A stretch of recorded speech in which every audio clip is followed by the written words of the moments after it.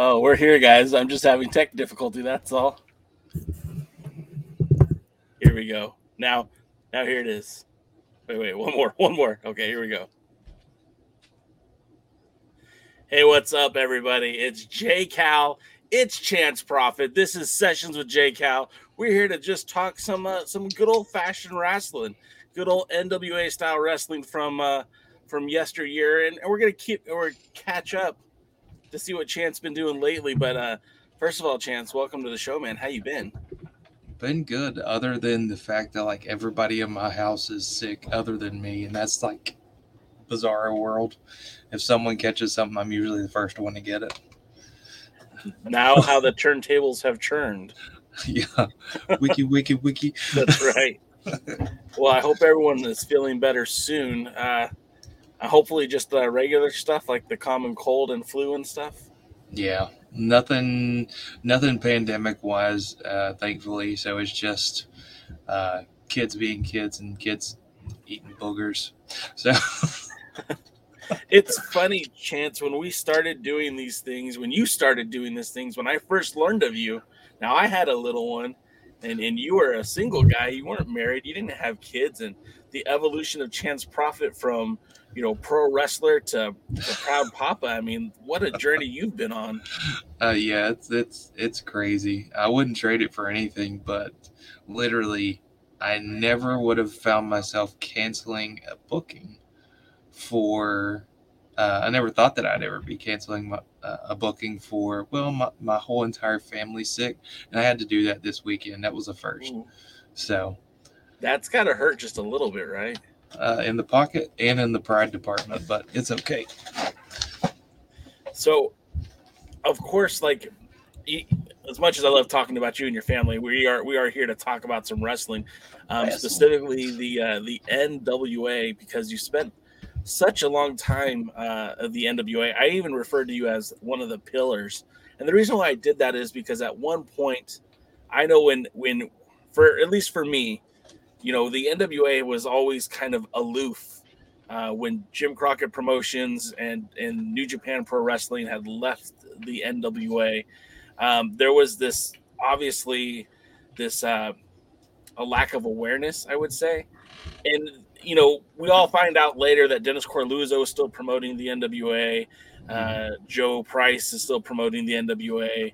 And the NWA brand is growing, and there's lots of other promotions out there. But as someone who lived in Southern California, I didn't find this out till much later. But and when I did, there were several guys in place who were already kind of doing big things. One of them was Drew Onyx, somebody who was the North American champion, had held the British Commonwealth champion a handful of times. There was you, of course, who was the national champion when I came in to start following this modern era of the NWA. And then a handful of other guys like Damian Wayne and I kind of always looked at you guys as the pillars that held that NWA together, along with the likes of Adam Pierce, because it just seemed like you guys were the ones that were getting out there, putting the name out there, putting the respect the NWA deserved, and making sure that the fans were well aware, like, hey, this NWA still exists, man. It's still here. Tell me about those early days. Like, I said 2005, but you corrected me, said 2001. Let's talk about that first few years of your career in the NWA. So that first experience was rough. I alluded to it on Twitter. Um, there was somebody said, "Hey," and I was like fresh. It was 2001, so I started in '99. Um, and the first literal chance that I had to be on a NWA show, air quotes, um, even though like I mean it was legit. It was tied to the NWA, tied to the lineage. But the first time I was there, I had my payday stolen from me. I think I worked two or three times that night. I can't remember because someone no showed, and another person was like, "Hey, you're kind of a hometown guy. Would you be willing to go out there again?" I'm like, "Sure." Young and dumb. I'm on the NWA like two, three times tonight. And then the guy like literally walked off with myself, my pay, and my trainer's pay. And Ouch. yeah, it was rough. But it wasn't the promoter. It was just another guy that we know who's it. It's just weird the paths that we all take. But you ever run into him again after that? Yeah, actually, we're like, aside from wrestling, like I'm a pastor, and then he's a pastor too, so it's ultra weird. Ultra weird. It's like, okay, you literally like flip flopped on that one. Did he ever make good with the money? Nope. You gotta tell him there's some interest owed on that.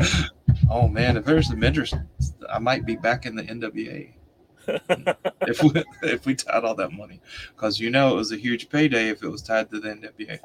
Right.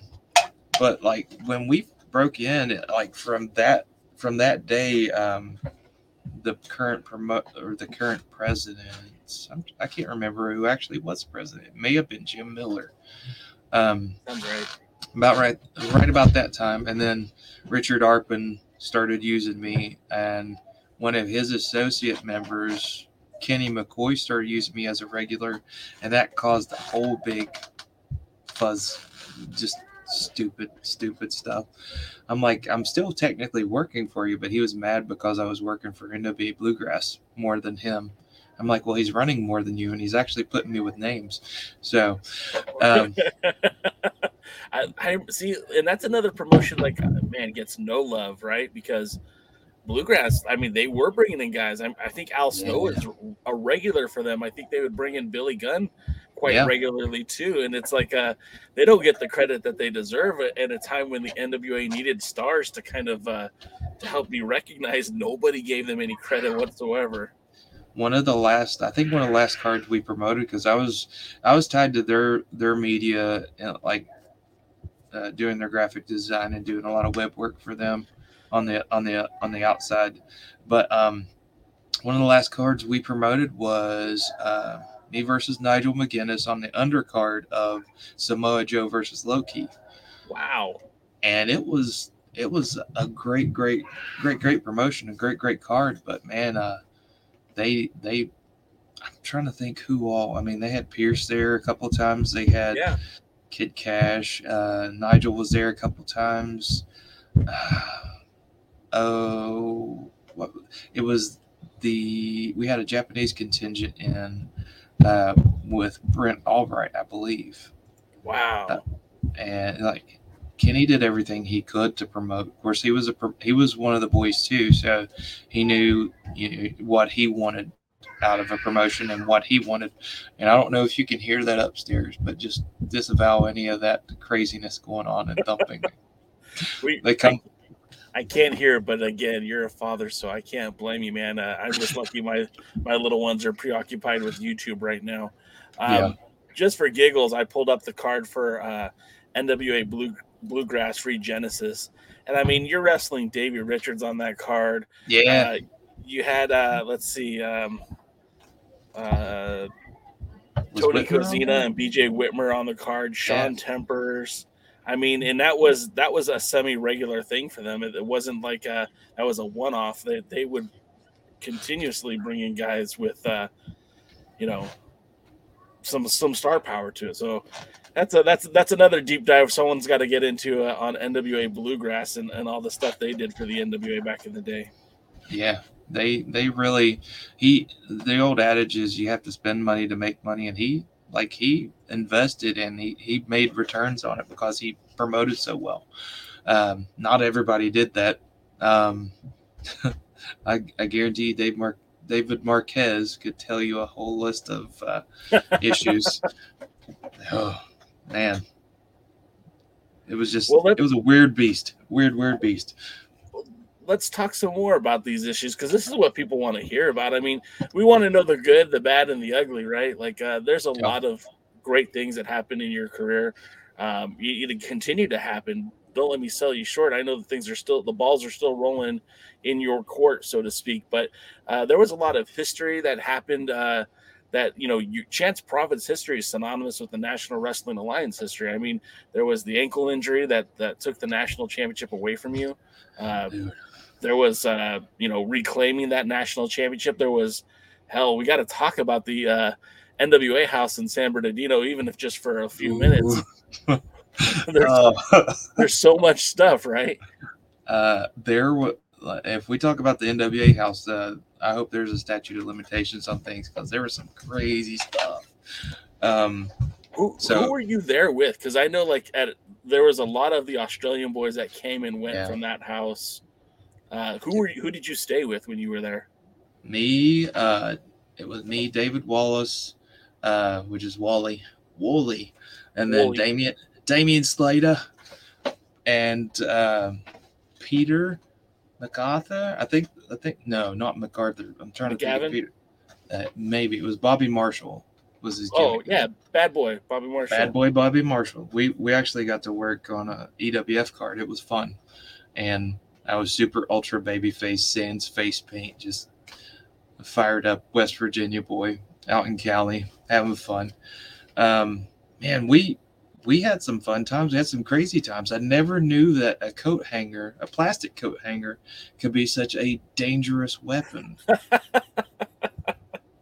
But those guys, I literally, I think it was the first night that I got in there. They were whipping those across like they were boomerangs and just trying to nail each other while they were having video phone conferences. Because I'm trying to think what year that was. Had to have been 2006, 2007. I think 2007 because it was prior to my ankle getting shattered. Yeah, that was fun. We were in the middle of where Rocky Romero was there, left over from the dojo. Yeah. And he was helping us out. And he was also in contract negotiations with New Japan and I think All Japan. He took us out. We were all celebrating. And I was basically driving all the Australian boys around. And let's just say he gave us money. I was the DD, so nothing happened with me. But we were at Denny's afterwards, and they used every bit of the money he got. I don't know how much food, but all the food ended up on the table. I apologized profusely to the waitress and tried to give her a tip, and she said, "Oh no, honey, you're taking them home. You keep this money." So, those guys were awesome, but man, that was culture shock for me. Yeah, for sure.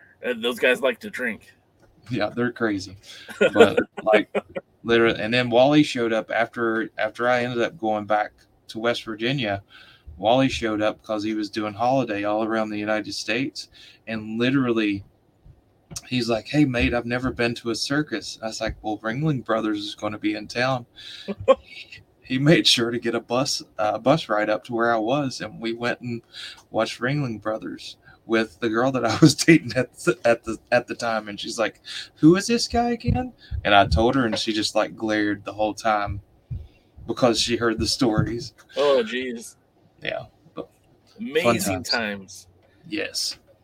That's the kind of stuff you can write a book about, and no one will believe you either. So you can go ahead and just make stuff up at that point because who's going to tell you that you were wrong?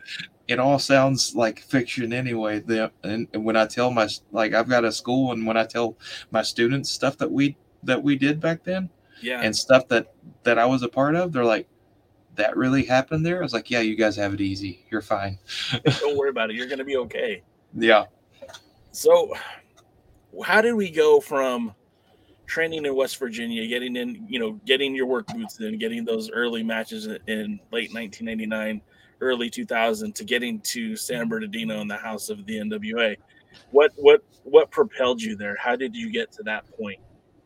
I think it was the 50th, or it was one of the 50-year anniversaries that they held in Parkersburg, West Virginia, and they ended up Marquez and Trowbridge was there. I think Trowbridge was still just legal counsel.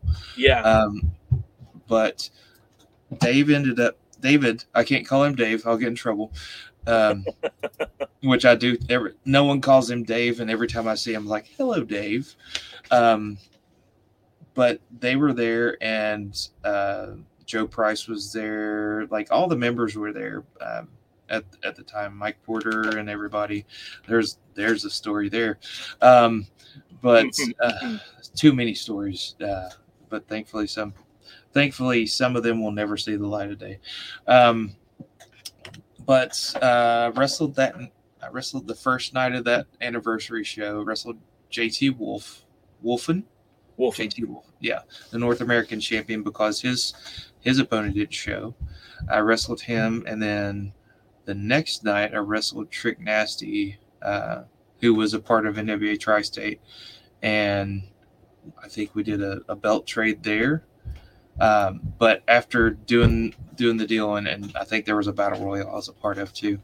So I wrestled like 3 times in 2 days, and it was fun, really, really good fun. And I was like, if I'm going to get an opportunity to showcase myself to all the members, then I'm going to do it. And just so happened I got to, and they asked me to come out to the San Bernardino house.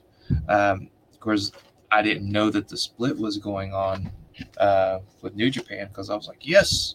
The minute they said come out, I was like, yes. But I went out, and they treated me great.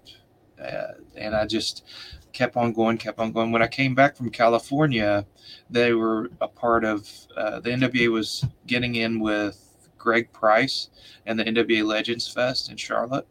Yeah. And they've already decided to put me over for the national championship against Corey Williams at NWA Bluegrass.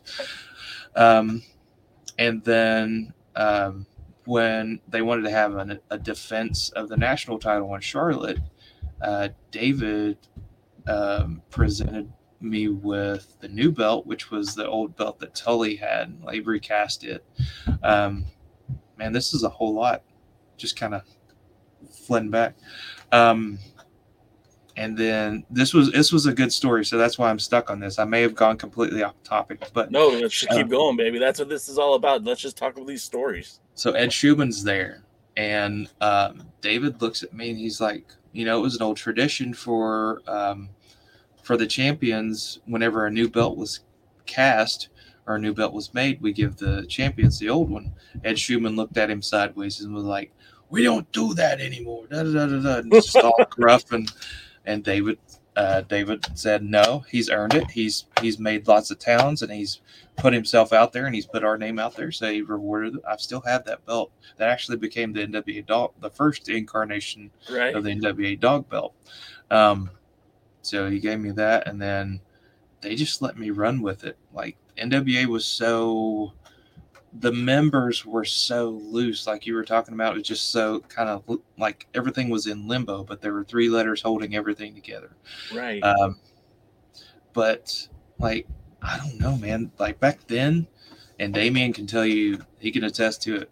We would get permission to run with the belt and book it in all these territories, but half the time it wouldn't be in an NWA promotion, because the outlaw promoters were more fans of the NWA than the NWA promoters were. That's so telling, bro. Like, sorry, I just turned into a mark there for a minute, but yeah.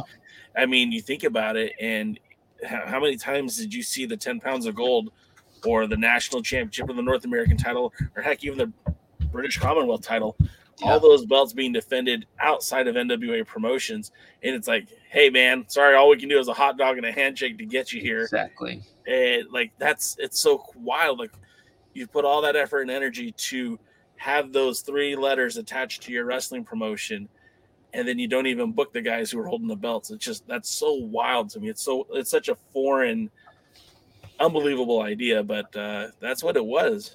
Yeah. And it was like, they only had to book like a board controlled title. I don't know how many times, like maybe 4 times a year, in order to keep their good standing and pay their dues and whatnot. They didn't even do that. No. Go and look. I mean, that's another reason why all these associates came up, because like I took over the website duties from Shane Kidder after a while. So and I would get all the crazy emails, and I was just like, every time I would open my email, my eyes would get super huge. I'm like, this is what's going on? Oh, we've got a new associate member coming in, because technically it's still a insert NWA promoter. Um, it's technically still his show, since they're running under him. So they would book the champions. So they would have all these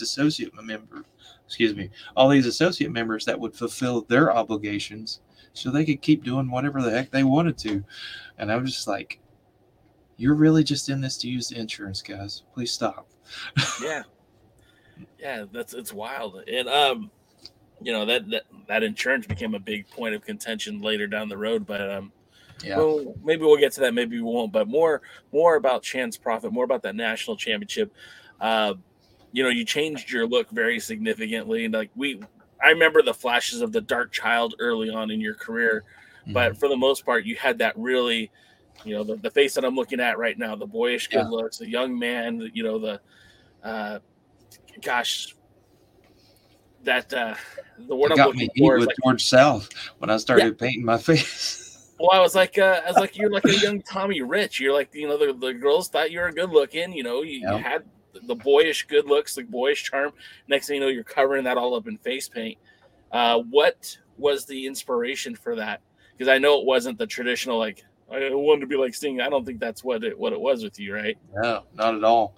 So when I first started wrestling, I wanted to do face paint, and it was just a big part of me. Like, if you want to know some weird history about Chance Prophet, before I started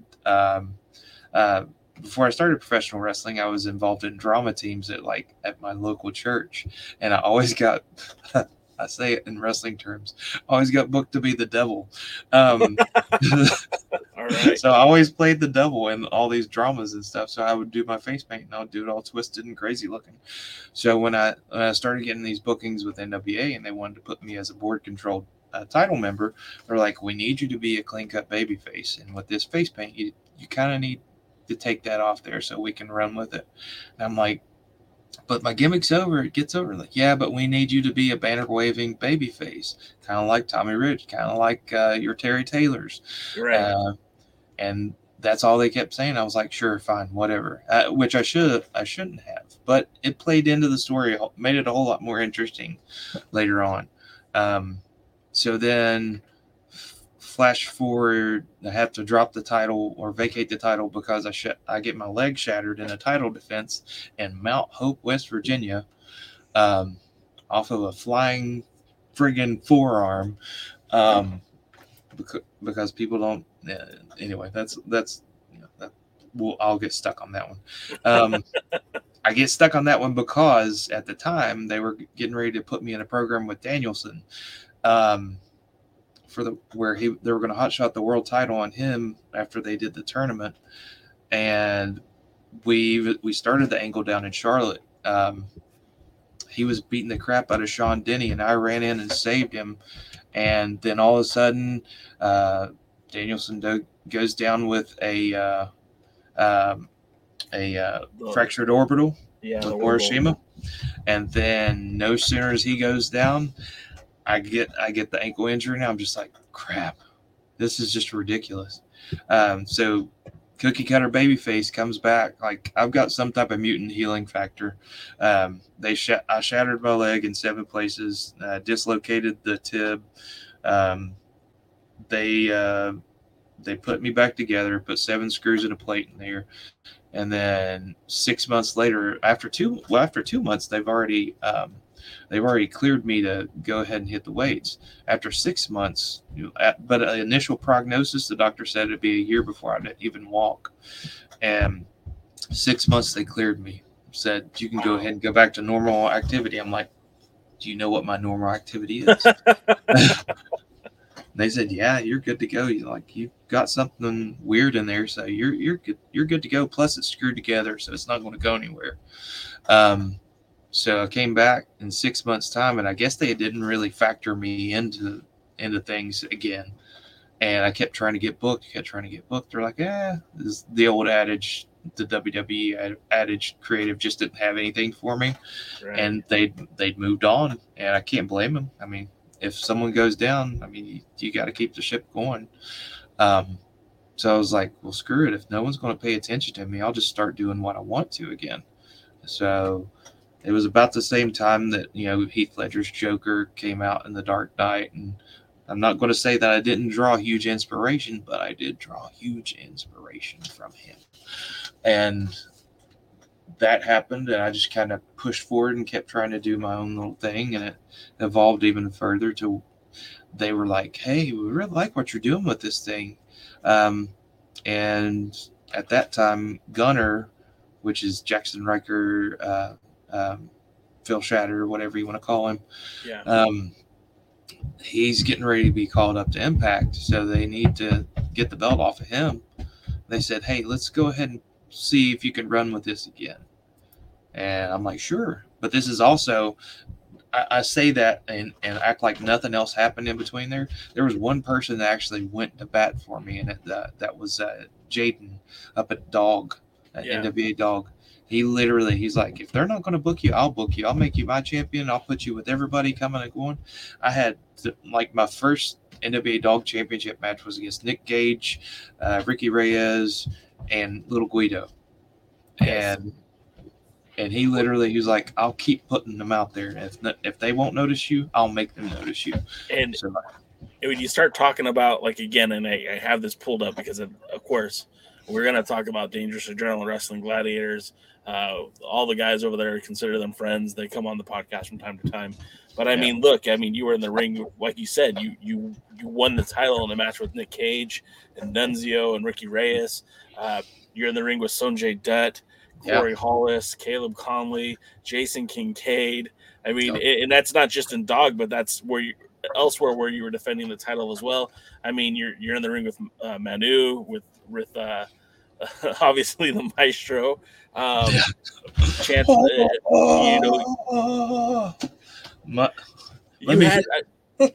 Let me hit you with my Ken Kobashi chops, brother. I'm like, yes, sir. Whatever you say. It was at the time, though, man. I mean, it was kind of a big booking, and then having that title in Mountain State, and of course in the promotions you were working in West Virginia and everything else. You helped cement Dangerous Adrenaline Wrestling Gladiators as a promotion that people needed to pay attention to. Yeah. All the while, they kept doing their responsibility and giving you opponents that were interesting that would get people to pay attention as well. So, very symbiotic relationship that I think benefited both parties, short-term and long-term. Very much so. Dr. Lawrence Zirconium is a very, very benevolent benefactor. He was very, very good to me. Still a good friend. I don't talk to him as much as I should, but he literally, had it not been for him, I'd say they probably just left me by the wayside. But I've told Dr. Z that he needs to open up that wallet sometime soon and bring you in and bring Damien in, and that way I could come in, fly myself out there, and finally get the match that I wanted to see like 10 years ago. I told him that. So if you're watching Zirconium, Dr. Z, he has literally tried to book us, book me back for years, I know. But every time he's had something's happened. I've been booked somewhere else. Probably had a kid or four. But yeah, that takes a toll though. And I know. Like, I'm laughing because I've got 3, and 3's a handful. You've got 4, and they're a lot closer in age to each other. Yes, they are.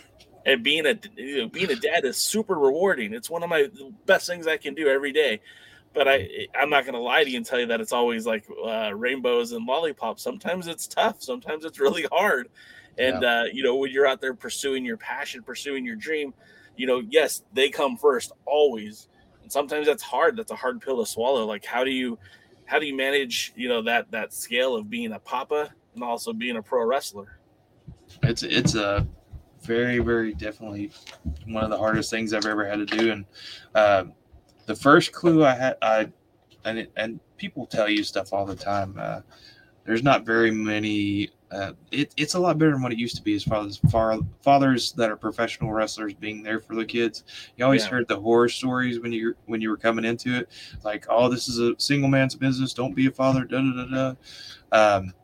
But the one that really clued me into on how hard it was Pierce, and we were coming back from I think we had to wrestle each other in Sayersville, Kentucky, maybe. Um, I'd gotten us lost after him asking if he's like, you know your way around here. I was like, yeah, man, I drive. This is like 20 minutes from where I grew up, and I got us lost. Um, um, That's awesome. but we were talking about kids, and he's got two of his own, and he was telling me that and I asked him, I was like, because my son Jude was very young at the time, and he said it's always the hardest once they reach the age where they can tell you daddy don't. And I was like, oh, that sounds like it'd be hard. And boy, when that happened, oh, it was, Dad, you're going again. I was like, oh, that was it. He called it. Yeah. But now they're just like, oh, Dad, you leaving? Okay. Or it's, Dad, you got to go wrestle. They're trying to push me out. So, yeah. I got the Saturday, I got from the littlest Piper. She looks me in the eyes and she goes, Dad, I love cuddling with you. And my heart's melting. I'm like, Piper, I love cuddling with you too. She goes, but you go to work. And then she scowled at me and then she walked away. I'm like, hey, someone's got to pay the bills. Come on. Yeah. Cut me some slack. But yeah, it's not just pro wrestling, it's everything. But of course, when you leave, you are gone for, sometimes it can be a few days because transportation and everything else. So of course it's got to be tough, but nevertheless, you persist, and that's something that I'm sure your kids are going to look back in years from now when they're adults, and they'll be like, wow, our dad, not only was our dad a pro wrestler, but he was here. So that's really cool. That's something that's something you can be proud of, you can hang your hat on. Yeah, they love it. They love me being a pro wrestler. My oldest, a little bit different. He's like, Dad, do I have to be one? I'm like, no. Like, you don't have to be one. This kid's super smart. Even though he's going to be like 6'8", he's just super, super smart. And he's like, do I have to? I was like, you don't have to do anything. I was like, you go after what you want to do. Right. And everyone asks me, are you going to push them into the business? No, but I won't be a hypocrite and tell them they can't. Right. But yeah. And when you see him and he's going to be 6'8", you're like, man, if I just had a little bit of that size, if I just had a little bit of that. Yeah, I would have been signed back in 2008. So, so the journey, right? The journey is kind of what we're talking about here. Yeah. You started off, you went to the anniversary shows, which kind of opened up the doors to get into the NWA house in San Bernardino. Your workout here kind of helped you land the national championship spot. The injury derails everything. Yeah. Lawrence Zirconium, Jaden, the folks at Dog look at you as like, hey, this guy's a hot commodity. Let's get him back out here. Let's get him. If the NWA isn't going to do anything with him, we'll bring him in. We'll use him. And then, then the national championship it becomes available again. We were alluding to that. Phil Shatter. There was two thoughts at the time. There were thoughts that he would become the next world champion, or there were thoughts that he was going to leave for Impact. And it seemed like any one of those could have happened. Of course, he ended up going to Impact, and that created a void in the NWA. Everyone knew it was kind of coming. But again, the office called on you to fill that national title spot. What did that mean for you as a pro wrestler with them coming back with that title again? And what did it mean to you to, of course, send Shatter on his way out? It made me feel like, okay, I've got my momentum back and I've got the traction. And I was thankful that they still had faith in me. Because even though there was so much on the fringe in the NWA, the stuff that David and Bob were doing, like the mainline NWA stuff, and stuff that Kenny was doing in Dog, like they were really doing some great stuff and making strides and pushing forward. Obviously, by what David's done with Championship Wrestling from Hollywood, you can see what would have happened had people listened. But man, it was the fact that they put that back on me. It really, I was like, okay, let's do everything we can to make sure that this run doesn't get derailed. And like, I just pushed and tried to book. They gave me the opportunity to book some shows under NWA Premier banner. which I ran with as long as I could. But being a promoter and a wrestler at the same time, not for me. Um, Yeah, that's uh, tough. yeah, you gotta. If you love it and you can multitask in that, then you're a better man than me. I don't delegate authority as much as I should, and I micromanage myself, which just makes you crazy. Yeah, for Um, sure. but I pushed that title as far as I could and as long as I could. Had some really great wars with Damian Wayne. Had really great wars with Cahagas, which led to the relationship I developed with Howard Brody and Ring Warriors, which everyone saw where that was going or where that went. I really missed that place, but the the stuff that I got to do with that title was just awesome, and the fact that they let me go back into it and trusted me enough with it, that was huge. Yeah, I mean, as I'm sitting here looking at some of the matches that were presented to you, I mean, again, Jason Kincaid, Al Snow, Damian Wayne multiple times, Tommy Dreamer, Cahagas, Christian York. I mean, a lot of good, talented names that you I got shared to the ring with. go with Colt Cabana too. Yeah. Uh, Oh, yeah. Yeah. Yeah. was Yeah. that national? That may have been yeah, that was a national title. Yeah, It's I'm right now looking at Cage Match. That's kind of like a yeah, very reasonable, good resource, but it's not always 100% accurate. And I found a lot of times that they don't have a lot of, especially when it comes to the NWA. I feel like maybe I was the only one, blowing that whistle back then with the yeah. results. Eric Sachs and Jeff Capo and myself were like really the only guys pushing that NWA banner back in those days. So it's kind of hard to find, accurate results with, the matches that were like happened. I know some places even advertise like they'll show like, oh, this flyer had so and so versus so and so, and he left with the title, so he must have won, but no, so and so never even showed up to the event, so you Yeah, didn't put out the right information. it happened So a lot back then. yeah, yeah, but I mean, great talent. I mean, just a lot of solid dudes that you got to share the ring with when you were national champion. What fond memories do you have of that title run? Um, me and Pierce got to throw fireballs in Damien's face That's right. while JJ was managing Pierce. That was fun. Um, JJ Dillon got to advise us on that. That was fun.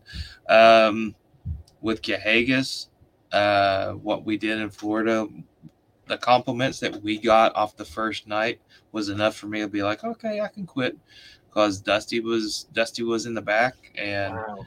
like we got comments that night that we had heat like he and Sullivan had, and this Wow. was in one of the armories that they actually like bled all over the place. So that was a huge compliment for me, just coming to a new territory and us just like going out there and going ham on each other. Um, had a lot of fun with him. Had a whole lot of fun with Cahagas.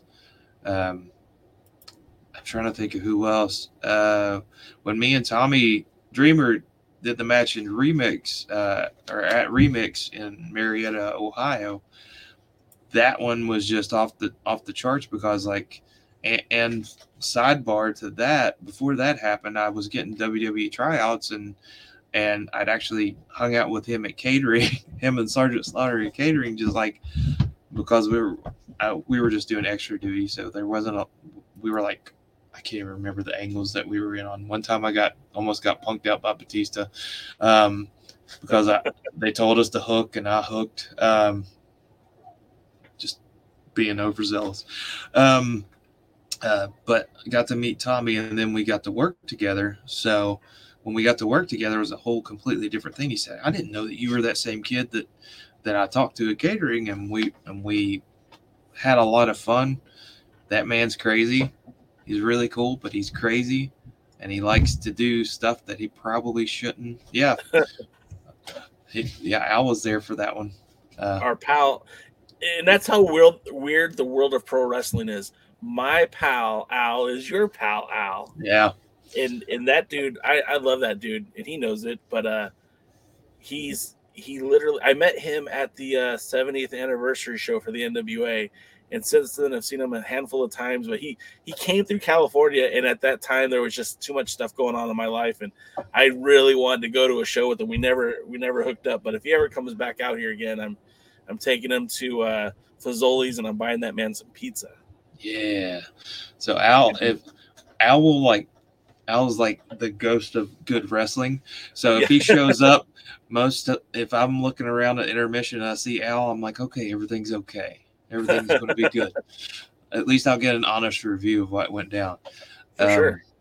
But every time I see him, first time he saw me wrestle was at 304 Wrestling in a volleyball, a beach volleyball sand pit. And that was the most horrible idea ever. I don't know if he remembers all of it. I don't think I do, because I'm pretty sure I got knocked out in the match. But I was trying to protect the guy. The guy moved out of the way, and I ate the mat. And the on button came back, like the reset button hit somewhere after 9 minutes. So, yeah, a lot of craziness. But it was fun. It was fun. But if you can't remember it, is it really fun? Al probably had a better time than I did that night. But whenever he's there, it's just crazy cool. Everyone's like, I've seen him. I see him all over. I saw him on NXT. I'm like, yeah, he's more famous than most of the guys.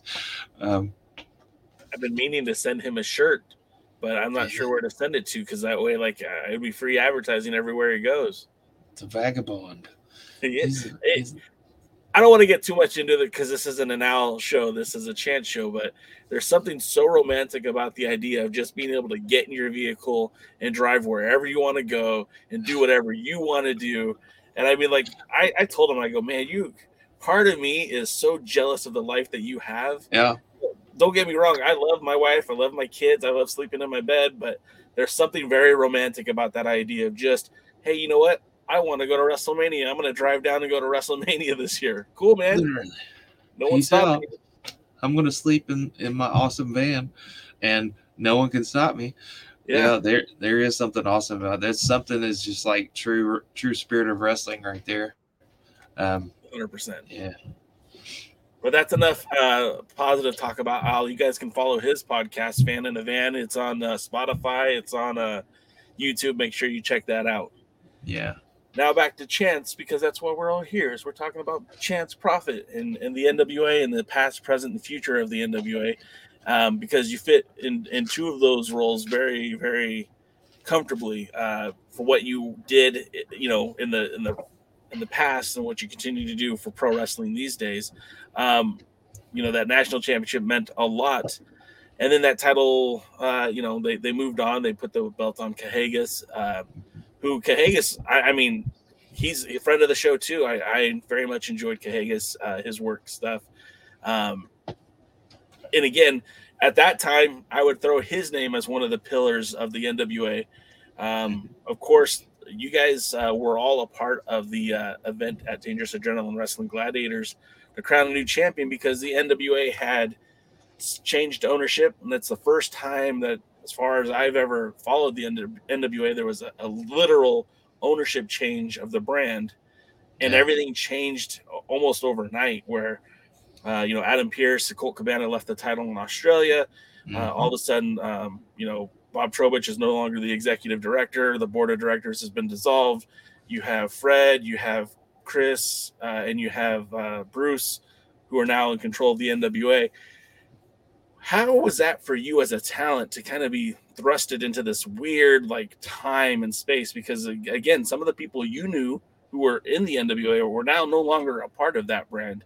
And as a wrestler, you were still much involved, and I think you were still doing some of the graphics and stuff for the NWA as well, too, right?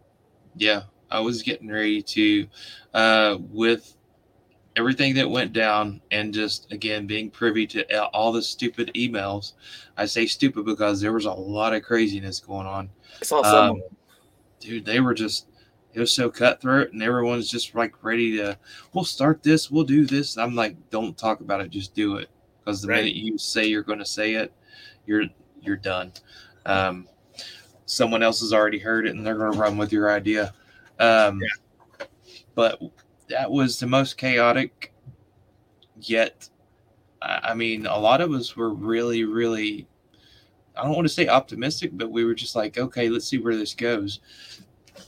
Because the original, like the membership, the board of directors, and all the guidelines and rules that they had to abide by, it was just so crazy. But it kept everything. It was supposed to keep everything in the corral. Yeah. But it never. There was always ones fleeing away from the herd and doing their own thing. But when Bruce and everyone just dissolved everything, it was just like, because I think we had that one show in Charlotte prior. It was supposed to be me and Damian Wayne in a street fight, and when we got there, we were told, okay, no blood. And we're like, what? No color at all. I'm like, I literally bought these pants so that I could get his blood all over him. And I'm wearing a white shirt, which never happens. But yeah, they're like, yeah, we can't do this, and this is the new director, and da da da da da. And I'm just like, hold up, it was just such a weird dynamic, that because at that point we just been accustomed to writing everything out and seeing who was going to step up and try to be the next top dog. Right. But man, when everything went the way it went, I mean, Bruce did some good stuff.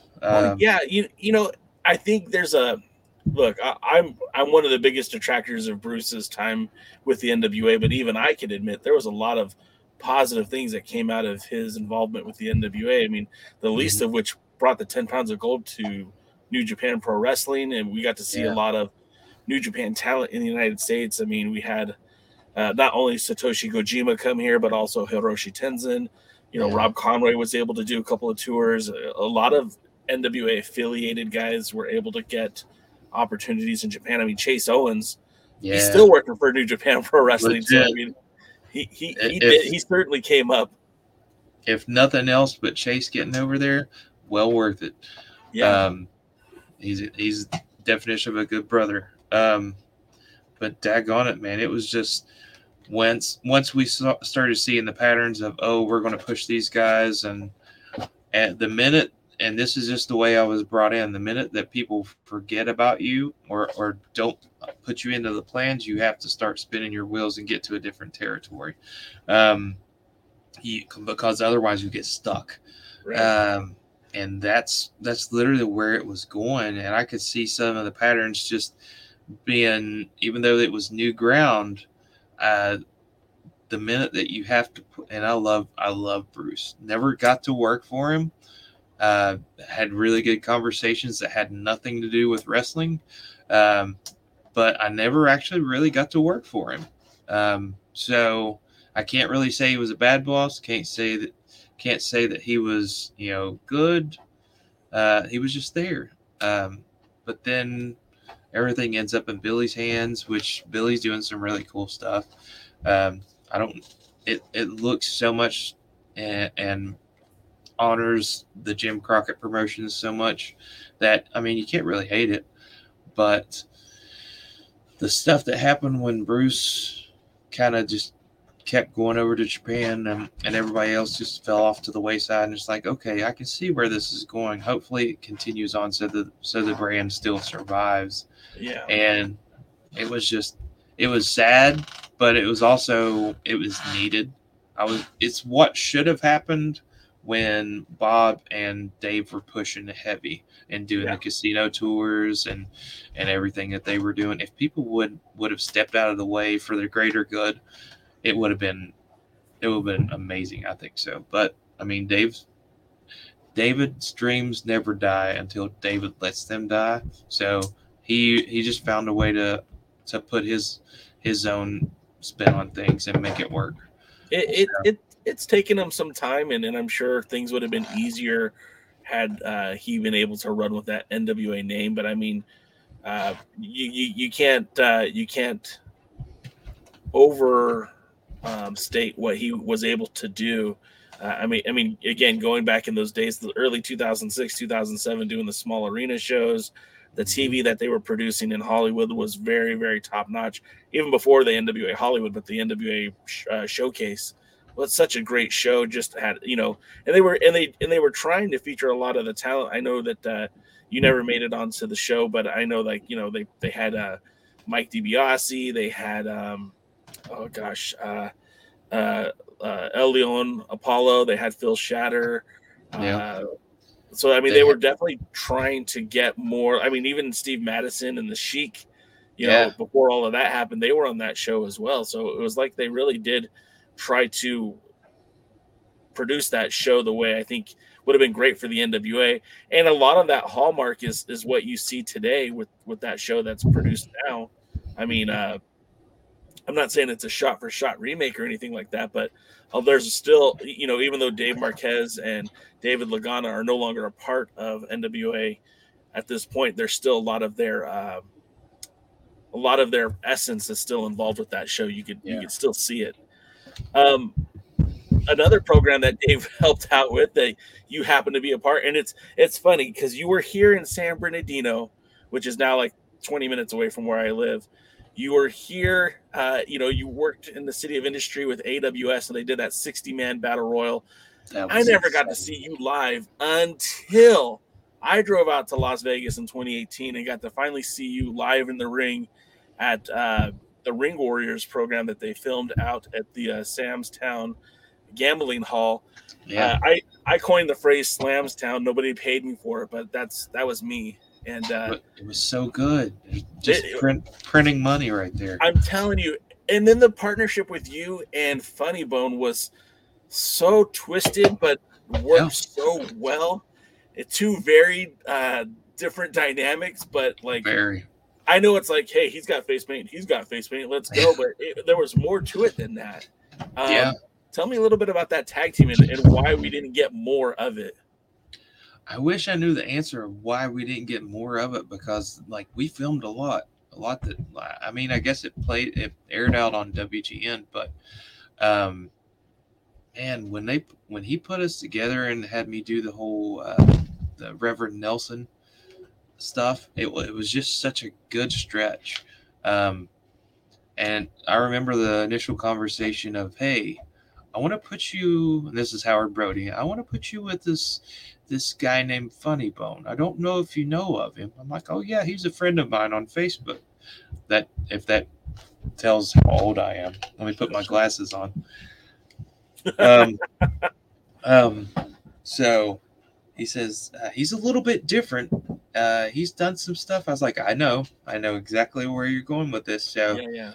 He's like, do you have an issue? I was like, no, he's a great talent. Actually, like we had talked back and forth, and we always wanted to work against each other. It never happened. Hopefully it'll happen through someone watching this. But he's like, I think you guys would make a really good tag team. I was like, okay, what do you want us to do? And he said, well, I'd kind of like for you guys to be like the next generation Road Warriors. Just go out there and beat the crap out of people, not really care about who wins. Professor Prophet. Thank you, Brian. But he said, I want to do this prophecy gimmick to where it plays off of your other side, which that whole discussion on that character, because it was like, okay, are you comfortable with being called a reverend? Because I know you're a real minister. I'm like, as long as it's nothing blasphemous, we're good. He's like, oh no, it's more of a shot towards current political figures. And I was just like, say no more, we're good. So we ran with that. I was doing double duty, like cutting the promos. But the stuff with Funny Bone just came super naturally. We had a good chemistry, and like we were just raw, crazy people. And one thing that we always got in trouble was not being vicious enough. And I'm like, we're not. Yeah, you guys kind of came out there and just like killed on people. Like, what more could you have done? Did they want the spike to the eye? What do they want? Pretty much, like without like massive arterial blood spray. They wanted us just to like completely devour people and never give them an ounce of offense. And the worker in me is just like, that's not entertaining. But again, it's TV, so you have to do what you did. So after our first match, we completely changed gears and went even more violent and just had fun. And then right before everything wrapped with, I still don't even know what happened with Ring Warriors. I don't know the full story, but they put Kazarni, Sin Bodhi back in with us, and we were going to run with that. He was going to be our handler, and a handler that was a servant to the prophet and all this kind of stuff. It was going to be really, really cool. And then poof. But like Funny Bone, we still follow each other, still talk here and there, just rarely. But he was like one of my favorite tag partners of all time, and we never even got to do all that they were setting us up to do. Yeah, I was at the tapings, and I just looked up the matches right now so I would get them right. I thought it was Cassidy Riley and Chase Stevens. I almost said Wes Briscoe, but it was Cassidy Riley. And I mean, that's a pretty good tag team in and of itself. Like, how are you going to go out there and eat those guys up? It's not like they're like rookies by any stretch of the imagination. Yeah. But I remember it being a great match, and I remember thinking like, man, I would love to see more of that. And it was one of those deals where, I live in Southern California.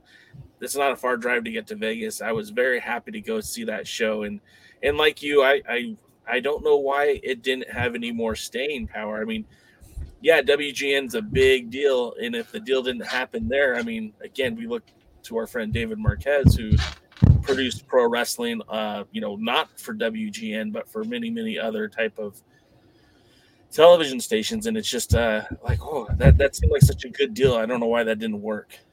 Yeah, I think there could have been an outlet, and again, I wasn't a part of any of the office back there, so I wouldn't know exactly what happened, but I just know that it was just such good potential. I mean, you look at the list of people that was on that roster. You had Karrion Kross, you had Jeff Cobb, who was the champion for a hot minute, that switched over to Karrion Kross. You had Hammerstone. You had the I guess we would technically be in national TV. So it was Chris Bay's national introduction to a TV audience. Of course, he was there with Future Stars. And dude, they're so good out there. That was my first chance to be around those guys, and there's everybody there from Shogun to Hammerstone to Bay to Damian Drake. Yeah, love those guys. Love every one of them. And you can't forget, I mean, also Eli Drake was there. Yeah. I mean, there was such a great list of talent. Like L.A. Knight. Well, now what are they calling him now? Like Dumas or something like that? I don't know, man. He's got a new name again. And I'm sure he'll get it over because he's talented. But so when I first met him, he was Dick Rick. With Heartland. Yeah. He was very much a champion of, I'm forgetting the talk show's host name. Someone out there knows, but a real misogynistic radio TV shows host, and he was playing that gimmick very well. I know him as Sean Ricker. I being out here in Southern California, I saw the maturation that put him. I was literally there the night that they formed the tag team with him and Brian Cage. Yeah. And they were on opposite sides of the ring, and they just got tired of their opponents, which I think one of them was Joey Ryan, and they ended up churning and just beating the crap out of those guys. So it was a fitting proposal for them. But I mean, that guy is so super talented too, and along with everyone else on that Ring Warrior show, I definitely wanted more for that. It was Luke Hawks. Big shout out to Luke Hawks. I love that guy. And that's the thing. You look at this roster. Oh, I love that guy. Oh, that guy's great. Oh, he's great. Yeah. Haggis was there. Wes Briscoe was there. Michael Tarver was there. I mean, it was Francisco Chiazzo. The Slambinos. The Slambinos were over. They were super over. People don't understand how over they were. I didn't get it, but Vegas Disco was there. Disco Inferno. people hate on me and people will laugh at this. That was a bucket list for me. I got to beat up Disco Inferno. Glenn's awesome to me. I don't care what he does on elsewhere, but he was really super awesome to me. He's like, just make sure you get in there and get in tight with me. I'm like, you're okay with me just like completely laying it? He's like, yeah, man, just go for it. He wasn't supposed to do anything at that point, but he did. So everybody out there was so cool, and then it just falls apart. And the wild thing about that too is they had that video library as well. Maybe it wasn't made for TV, but I just felt like they could have stretched that show out. They could have had the content from the past. You were the Bahamian champion, for crying out loud. I literally beat a giant in the Bahamas. How was that? That was cool. I mean, look, I've been to Jamaica, not quite the Bahamas, but I mean, just being able to travel to somewhere exotic and beautiful, and then, you get to wrestle too. How does that? Cool story from there. Me and Cassie Riley land, and we have to do a bunch of media. And one of the main sponsors was the only cell phone company that covered the whole island of Nassau. So we go in and do some radio, and people see my face paint, and there's a Caribbean influence. So there's some voodoo attached and some other things. Santeria. Yeah, Santeria is involved. So a bunch of priests were calling into the radio station wanting to come down and bless me. And I said, probably won't work. Probably won't be a good idea, because what we believe in, what you believe in, what I believe in won't mesh very well. So it was interesting. Very, very interesting. Have crazy stories where Goldust was on the show. Big Van Vader was on the shows down there. Goldust actually thought I was African American. That was just, I'm one of the most Caucasian people you can ever see. I'm from redneck Logan, West Virginia. So the fact that he thought that I was African American, I was like, what? I land, and Bruce Santee down there. Hey, Chance, what's up? And he's looking around for me. I said, Chance is an African American dude. And I was like, no, this is Chance right here. That was one of the first conversations, and then like me and Dustin had to work like in 2 or 3 weeks after that at IWA East Coast promotion in West Virginia, and he was like, "No, you're really Chance." I'm like, I think I can call my wife and ask. But I mean, she doesn't call you Chance, but I mean, still, right? Yeah. Vader did not want to put over younger talent and was wallowing on the floor, like laying in the daggone locker room floor, basically crying, like whining. And the Booker man, Mr. Larry Brannon, he pulled rank on him, and I was like, oh gosh, something bad's going to go down. And it was like, you either do this or I just take this check right here. And he's like, no. I don't have a problem with that. And I was just like, and the thing was, though, Dustin had already politicked to where, because he saw where everything was going. And Dustin's like, hey, how about we do a tag match, and I'll get in there and I'll take all the heat, so you don't have to worry about it. And Leon can just do whatever he does, come in, do the hot tag, and everybody will be happy. So he was still complaining at that point. And finally Dustin's like, Leon, I'm taking the heat. All you're doing is playing the role of Robert Gibson. Quit crying. But so much craziness down there. When I won the Bahamian title, I wasn't even supposed to win it. Titan, I'm trying to think of what his name was. Yeah, Titan, the giant Titan. The giant Titan was supposed to go over, and his passport got denied at the ticket desk. So, ta-da! Bahamian champion! Yay! Just like that, huh? Yeah, and had really awesome matches with Beastly, aka Edward Malkin, and like that crowd down there was electric. They love pro wrestling, and you would have thought we were the biggest superstars known to man. It was probably one of the highlights of my career going down there. Didn't get to have any fun in Nassau because the island was all the roads were being rebuilt. Oh. So we just kind of hung out. We did have one night that everybody wanted to go to the Atlantis casino. Okay. So we go out there, and there's like nobody out, and there's nobody at the casino. I mean, the people working there, and it's a really beautiful resort. We're looking at all these cool pillars, marble everywhere, and we're like, "Where is everybody?" And they're like, "Oh, well, pirates held us up last night at gunpoint." We're like, whoa. What? It's like, yeah, that's why no one's here, because they don't know if they're completely off the island or what's going on, because they held them with like straight up machine guns, like something off of a movie. That's wild, man. Yeah. Thankfully, you were involved. No, I didn't do anything that night other than talk to Wes Briscoe and about how this was such a good experience. And he's like, yeah, I just went over to I think it was a blackjack, or maybe it was roulette. Anyway, he walked away with like $300 in 5 minutes off of like $5. That's amazing. I'm still here. My camera just died on me, so give me just a second here. Okay. As I'm tearing up my office here to get it ready. I'm still here. We're still talking. What have, with all this stuff that happened, what's some of the memorable moments that you've had in your career? I mean, I know you're not a young chicken, and I'm not saying that to be insulting. Not at all. At some point, Father Time catches up to us all, and you're still out here. You're still putting in the work. How much longer do you see yourself still wrestling?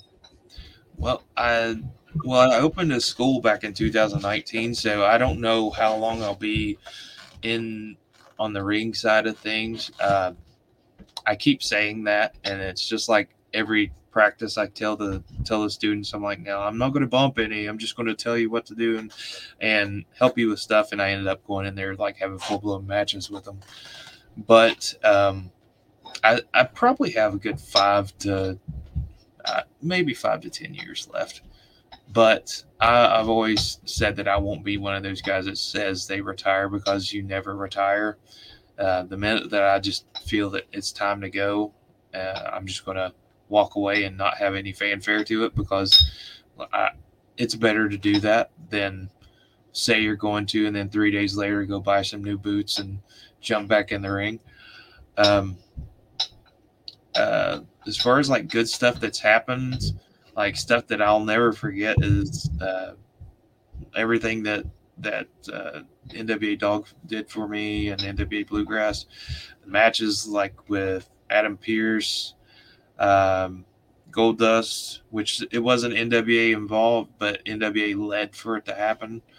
All the matches with Cahagas and Damian Wayne, they kind of blend together with all the chops and bloodshed and stuff. So, but like everything that we did, it was magic, and like people like bought that the NWA was still alive once they saw what we were doing. That's why, again, the standard bearer. I mean, at one point you literally came out to the ring holding the NWA banner on a pole. I was like, he makes my point for me right there. Literally, they were like, "Hey, we got a flag for you," and I'm like, "So I'm Hacksaw Jim Duggan now?" No, not that flag. Not something patriotic. Just something to show that you're loyal to the brand.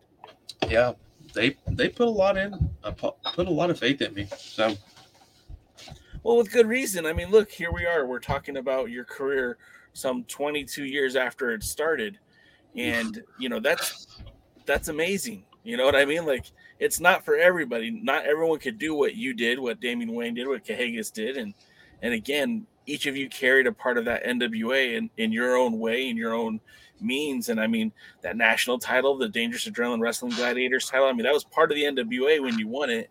Yeah. And, a lot of that carried weight. And so, I mean, I still have people talking like, hey, do you remember Chance Prophet as national champion? Hell yeah, I do. That was a lot of fun. He was a great wrestler.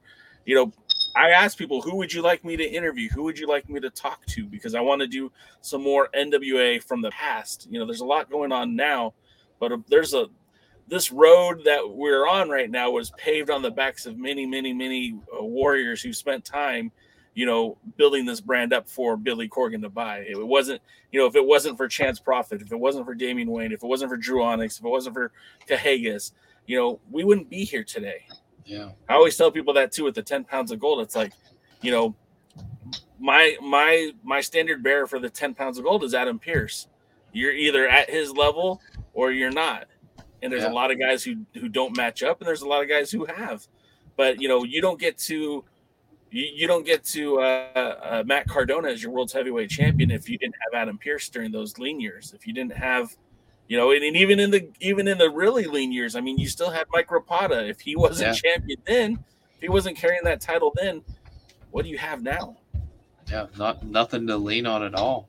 No. So, as far as I'm concerned, your legacy is cemented with the NWA, much like my pal Kevin Frazier, the modern day hero, much like Damian Wayne, and so in my mind, you'll always be NWA. But I know that in this continuity right now, this time and place, you're not working for the NWA, but you're still active. You're still doing your own thing. How often are you wrestling? You said earlier that you had to cancel a booking, but are you still out there pretty regularly? I try to make it a point, and I try to tell my students the same thing. And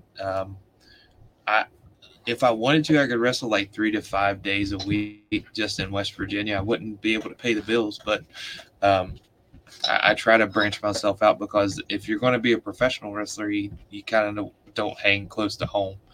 Right. Even if, and I'm sure that it's the same everywhere, if you're a SoCal-based wrestler, you don't want to just stay in SoCal, because then you're branded as a SoCal wrestler. Right. You want to be someone that travels off. That way, when you come home, you're celebrated. I do a lot in North Carolina with Revolution Wrestling Alliance. I think I probably just butchered the name. It's RWA. Julian Strauss runs it. He runs a really great company. SCWA, which hosted a lot of the stuff that me and Damian did back in the day with the NWA Dog and national title. They've started up again. So me and Damian are actually tagging on, I think, the 4th of June. Me and him are tagging against a couple of the Control Your Narrative guys. I think one of them went down with a knee injury last night, though, so it'll be fun to see who they replace him with. But it's the first time we've actually gotten the tag together. I like that. I don't know if you remember this, and it might have been an awful idea back then, but I thought it was a really cool idea. I wanted you and Damian Wayne and Mark, I think I'm saying his name right, Mark Bravura, the Memphis Mofo. Yeah. I wanted you guys to do like a Freebird style gimmick, just because of who you guys were and the stature that at that time you guys had. I thought that would have been so much fun.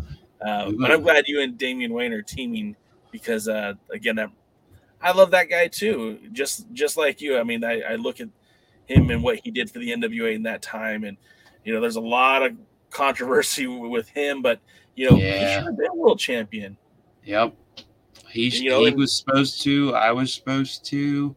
That's something I literally cried underneath a bridge with my trainer, because stuff fell apart with stuff that was supposed to, everything that was promised, and it's just pro wrestling. But it would have cemented my career. I could, if I was going to hang it up, that could have been what I hung it up off of. But man, Damian was done really dirty, really, really dirty.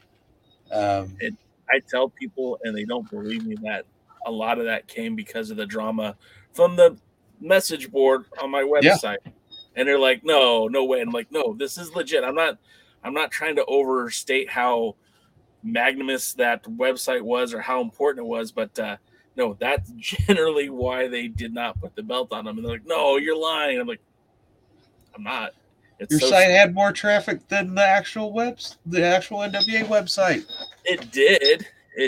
But but if we go back in time too, if you think about it, there could have been a time and place for both of those men to have that title, yourself included.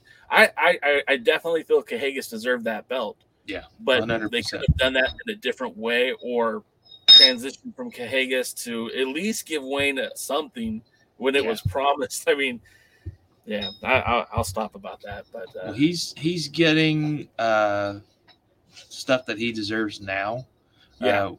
And I won't tell his story because hopefully you'll have him on soon and he can tell some of the stuff. He was on at the end of the year, but this is something that I think I want to do, a lot. I think having you guys come on and just telling the old stories. I mean, if we don't tell them, people won't know them and they'll get forgotten and go by the wayside. So this is, I think this is fun.